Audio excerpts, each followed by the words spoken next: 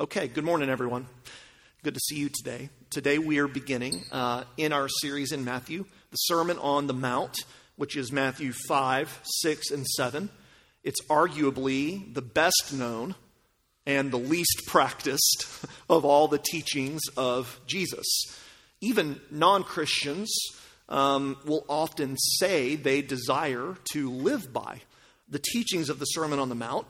Gandhi, almost a century ago, as one example, loved to quote Jesus' teaching here as a part of his call for nonviolent resistance in India, even though Gandhi, his entire life, was a Hindu. Tupac Shakur, slightly less famously, has a famous song, "Only God Can Judge Me," from Matthew chapter 7, verse 1. The 20th century novelist Kurt Vonnegut said this actually in a speech that he gave in the late 1960s. Listen to what Vonnegut said. He says, quote, "Some of you may know that I am neither Christian, nor Jewish, nor Buddhist, nor a conventionally religious person of any sort. I am a humanist," he writes, he said, "which means in part that I have tried to behave decently without any expectation of rewards and punishments after I'm dead. But if it weren't for the message of mercy and pity in Jesus' Sermon on the Mount, I wouldn't want to be a human being. I would just as soon be a rattlesnake." It's without question, the Sermon on the Mount, one of the most famous speeches or collections of teaching ever given. And in our next probably 10 weeks or so, we're going to walk through these chapters as we continue our study of Matthew's gospel. So where are we? Jesus has begun his ministry. We saw that last week in the end of chapter 4, Matthew records that Jesus began to preach about the coming of the kingdom. And he began to call a community of disciples around his teaching. And he began to heal the sick. And we've already seen in so many ways in Matthew, Jesus to be an extraordinary person. Just the first 4 chapters give us these titles for Jesus: Messiah, Son of David, Son of Abraham, God saves, God with us, Shepherd, Nazarene, Baptizer with the Holy Spirit and fire, the Father's beloved Son, the light of the nations. So with all that we've already learned about Jesus, Matthew at this point wants us thinking, I can't wait to hear what this man says. So Matthew gives us a long summary of some of Jesus' preaching and teaching. And the sermon begins with these statements that Luke just read, known as the Beatitudes. We're going to cover all of them today. If you want more detail, by the way, we did an entire sermon series just on the Beatitudes in the summer of 2022. You can find those on the website if you're interested in hearing more. And as we look at these Beatitudes, it's very easy to notice that there's a pattern to them, right? All of the Beatitudes start with the word blessed. In Greek, that's the word makarios. Makarios, which is a notoriously difficult word to translate. It could mean, and kind of does mean, it's actually a salutation. It means congratulations. So if something wonderful has happened to you, if you've just gotten a new job, or if you've just had a child, someone would come to you and say, Makarios. Congratulations, blessed are you. It also can be translated happy. Happy are you. And I actually like that translation, happy, because that's a word that is just common in our way of speaking, more common anyway, I think, than the word blessed. I think that's a fine translation. The only confusion to avoid in thinking of the Beatitudes as statements about happiness is this. Jesus is not in any of these Beatitudes referring primarily to our subjective state. In other words, when he says, happy are those who mourn, he's not trying to pull a Jedi mind trick on you and say, you're not looking for that droid, right? He's not trying to say, even though you feel sad, you're really happy, Jedi mind trick. That's not what Jesus is doing here. He's rather making an objective judgment. He's saying what God thinks of these sorts of people, that they are blessed. They're favored by him. So each beatitude begins with the word makarios. Blessed, happy are these. And then each beatitude ends with a remarkable promise. Theirs is the kingdom of heaven. They shall inherit the earth. They shall see God, and so on and so on. Now, there's various ways that you could reasonably break down the Beatitudes and group them. What I'm going to do is divide them into two parts today. The first four Beatitudes are what I'm calling Beatitudes of lack.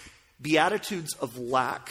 And the last four are Beatitudes of love. The first four Beatitudes are descriptions of who the kingdom of God is for. And the last four are descriptions of what the people of the kingdom of God are like. And so let's divide them up that way and look at these verses for a couple of minutes as Jesus, through the Holy Spirit, speaks to us. First, let's look at the Beatitudes of lack, who the kingdom of God is for. The first four Beatitudes, look with me there, they all describe people in various states of neediness. They are about people who suffer from some deprivation. Jesus says it's these people, needy, hopeless, hurting people, that are blessed by God.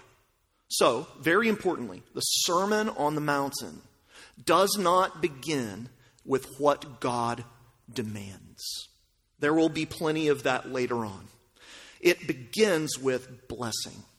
It begins with grace, not orders. It begins with mercy, not commandments. So let's look at these Beatitudes. The first one is the most important, and in a way is a summary of all the others. You see it in verse 3. Blessed, Jesus says, are the poor in spirit, for theirs is the kingdom of heaven. Jesus is saying that God is happy with people who acknowledge their own spiritual poverty, who can name their own inner bankruptcy. People who have nothing and people who are nothing are the people that God congratulates through Jesus. The word poor means materially poor. It means people who are dependent upon someone else to make it. People on welfare. The welfare poor. Jesus is saying, the kingdom is for those of you who are in a spiritual crisis. It's for those of you who are on the way down. It's for those of you who are feeling your helplessness. Now, as with all the Beatitudes, this is radically countercultural, isn't it? Even for those of us who are Christians.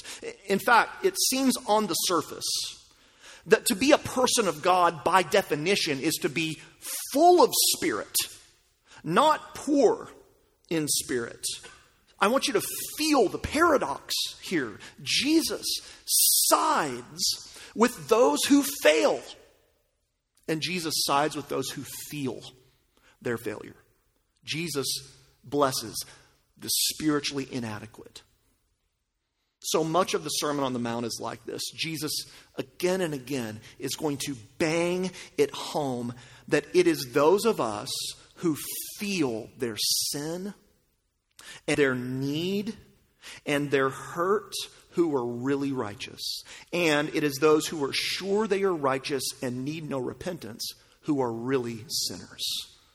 Listen, if you've ever hit rock bottom, then the kingdom is for you. And it's for you just in that moment. In fact, it's only then that you can get into the kingdom. Has that happened for you? Have you hit rock bottom? Is it deep suffering for you? Is it heartbreak? Is it just a catastrophic event that has completely wrecked your life? Is it a massive moral failure that people know about? You see, it's these events of life, my friends, painful though they are, that are significant graces of God because they're bringing you to the end of your rope. They're showing you that you're like someone hanging on a ledge by your fingernails, trying to pull yourself up. And it's when you hit rock bottom that you realize, I can't pull myself up anymore. I'm going to have to let go. I'm not strong enough. There's a park in Salida, Colorado, right along the Arkansas River that my family and I go to every summer. And we love this park. It's a beautiful place. And in this park, there's a small little rock wall that people can climb. And every summer, yes, all 5 of the Evans try to climb this rock wall. And every summer, I do worse.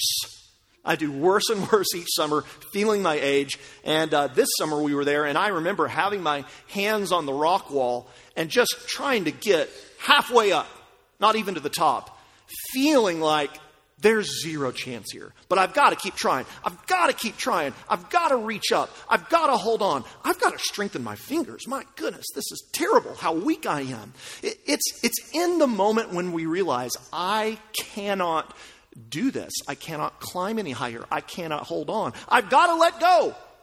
That you're acknowledging your own spiritual poverty. And conversely, if you're unwilling to let go, if you never hit the bottom, if you're still trying to hold yourself and others together, if you're still thinking about self-sufficiency, you cannot enter the kingdom. It's only for those who have nothing to give. Which are you? Secondly, Jesus tells us, blessed are those who mourn, for they will be comforted. Mourning is the expression of deep sorrow. It's the expression of bereavement. And it was really interesting to me studying this week, how many commentators and preachers, especially older commentators and preachers, try to manipulate what Jesus is saying here, frankly. They'll say, Jesus is saying, blessed are those who mourn over their sin. Blessed are those, they try to spiritualize it. Blessed are those who feel repentant. That's not what Jesus is saying. He says, blessed are sad people. Blessed are you when you're depressed. Blessed are you when you're despondent. God congratulates the sad. And he's not saying, again, that the sad are really happy on the inside. That's ridiculous.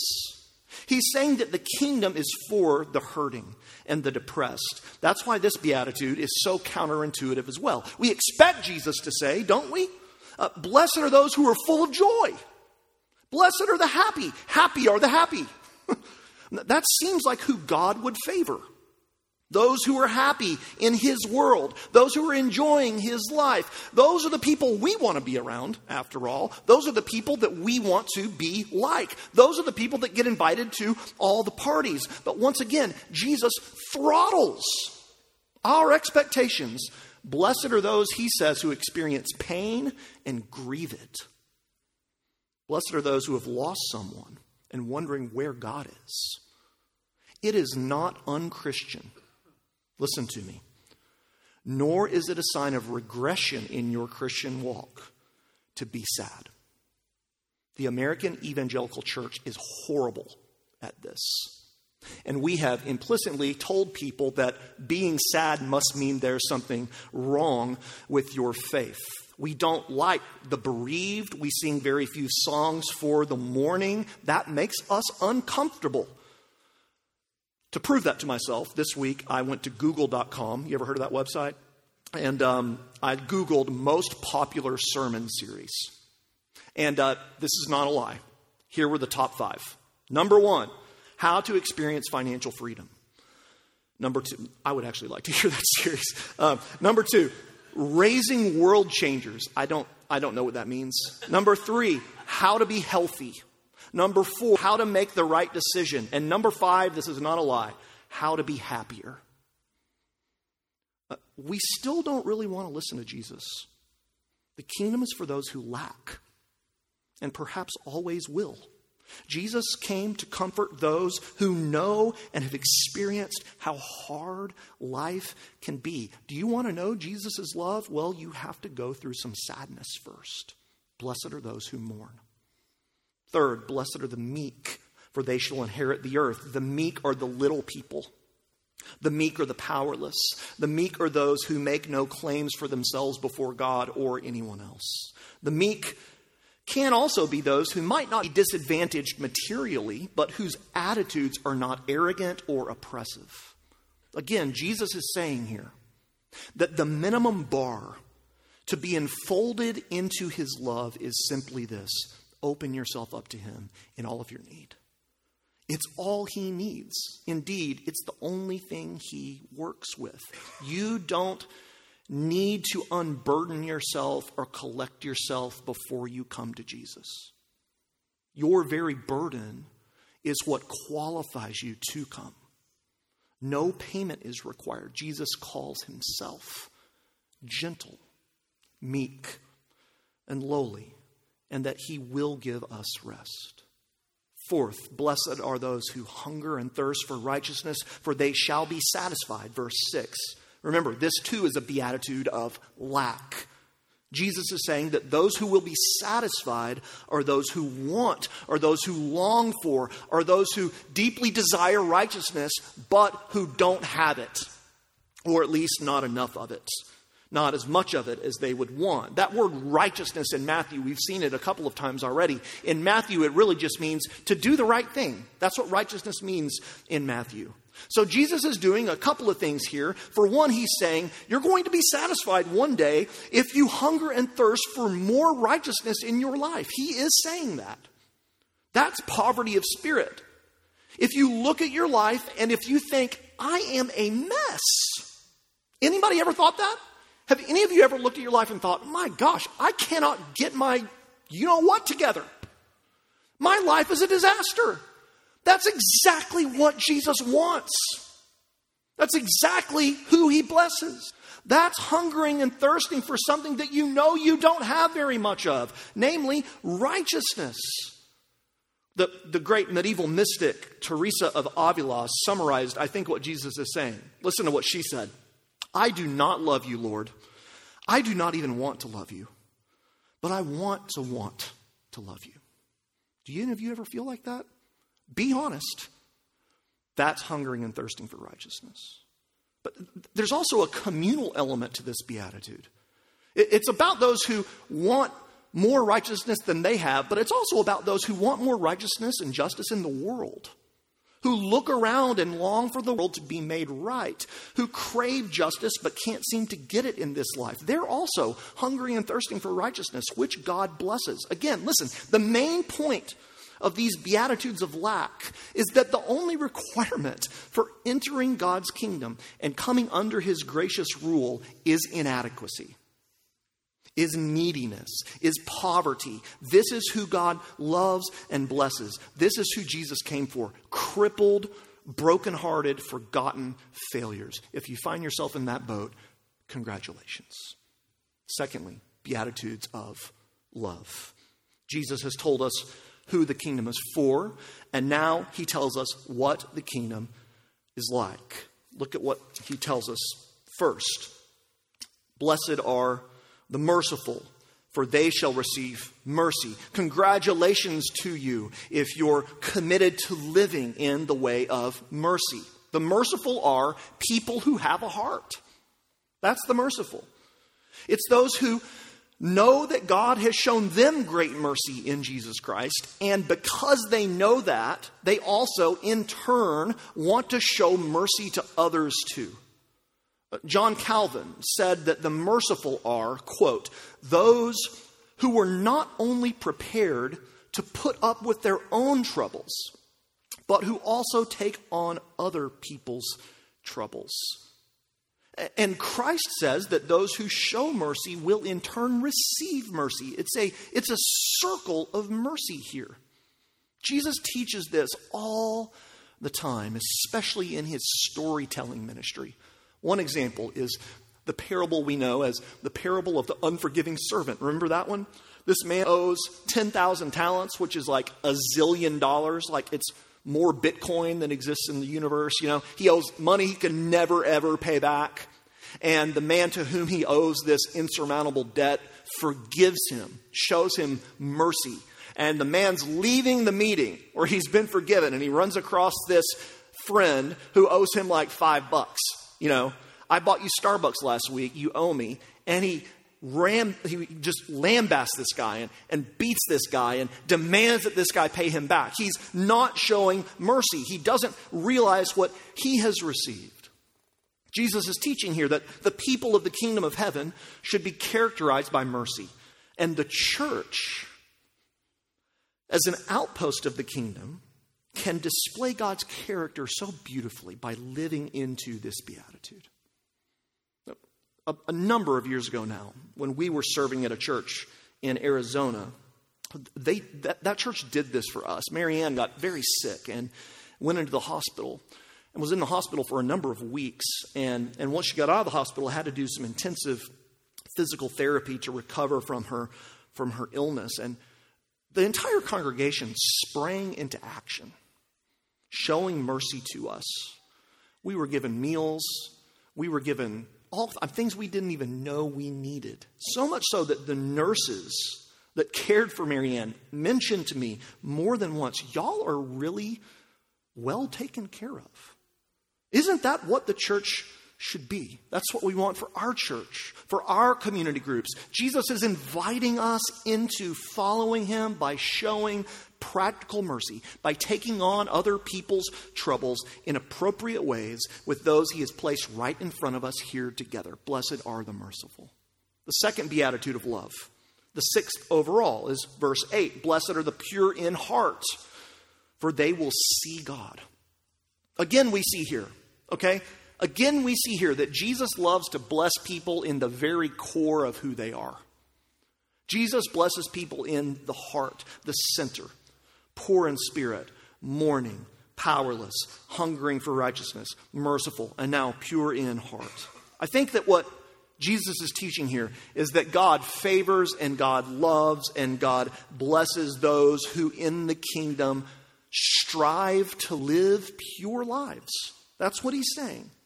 Soren Kierkegaard, the Danish philosopher, famously defined purity as to will one thing. To will one thing. Now remember, this is not a condition to get into the kingdom. It's the way of the people already in. And for any of us who have tried to be pure for 24 hours, we know how hard this is, don't we? Maybe it's just me. Do we know how hard this is? This is hard. And so Jesus is commending here those who fight for purity, those who fight to know and see God, which is the most important thing. King David in so many Psalms speaks in this way. One example is where he writes, "One thing have I asked of the Lord, one thing I will seek after, that I may dwell in the house of the Lord all the days of my life, to gaze upon the beauty of the Lord and inquire in his temple." So listen, for those of us who are seeking purity of heart because of God's grace and because of what the Spirit is doing us, God sees that and God blesses that. You will see God. Keep at it, Jesus is saying. Let me be plain with you. Keep fighting against sexual immorality and pornography. Avoid it. Do not engage in it. And when you fail, confess it and repent and keep at it. For those of us fighting against judgmental and vindictive spirits and attitudes, keep fighting. Keep guarding your mouth from saying mean things. Keep asking God for forgiveness when you condemn someone internally. For those seeking to know and enjoy God through spiritual practices and formation, keep at it. God will honor your obedience and your faithfulness. You will see him. Seventh, blessed are the peacemakers, for they shall be called sons of God. You see by now how these last four are similar, I hope. Like with the merciful, the peacemaker is acting in love as they follow the way of Jesus Christ. And peace in the Bible is not just like the negation of violence. It's not the negation of malice. Peace is a positive force. It's shalom, to use that famous Hebrew word. It's a wholeness. It's a fullness of tranquility in life. The theologian Cornelius Plantinga defines it this way. The peace that God is talking about is the webbing together of God, humans, and all creation in justice, fulfillment, and delight. Jesus calls his kingdom people, listen, to be a people of peace. You know what's going to happen in November of 2024? This is an election year, and America is divided, and the church has succumbed to America's divisions and partisanship and hatred too. And the problem with so much of modern society and with so much of the church is that we have common enemy identity politics. We only identify enemies to oppose. We don't have a vision of what we want. We only have a vision of what we're or who we're against. And this leads to dehumanization. It leads to demonizing the opposition. What an opportunity this year to be peaceful people. And let me just tell you, as like kind of a first salvo, we're committed to peace. At Christ Church, we're not going to be a place of acrimony and infighting about whatever your issue is or whoever your candidate is. We desire to be peacemakers, and we will work for it. Join us. Join us in that. Trump nor Biden can bring the peace that Jesus can. Lastly, blessed are those who are persecuted. I got more amens there than I've gotten in a long time, by the way. Blessed are those who are persecuted for righteousness' sake, for theirs is the kingdom of heaven. Verse 10. Jesus rounds it out by making the same promise to the persecuted that he made to the poor in spirit. Living in the way of Jesus will bring persecution and opposition.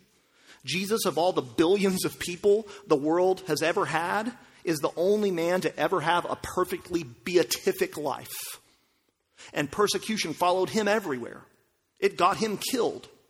And so when we experience rejection or hostility or even awkwardness in relationships or feeling like we're an outsider, that is indicative, Jesus says, of our blessedness, of our being on the right path. What a vision of life, my friends. What a vision for life that Jesus offers us here. So different from the world. Can you imagine with me the world's Beatitudes as we wrap it up? It's very easy. Blessed are the rich. Blessed are the carefree, the brash, the well-fed, those who mind their own business and don't meddle in the affairs of others, the successful, even by devious means. Blessed are the popular, but not Jesus. He calls us into a better life, a life of faith and love. Will you journey with him? The kingdom of heaven awaits. Let's pray.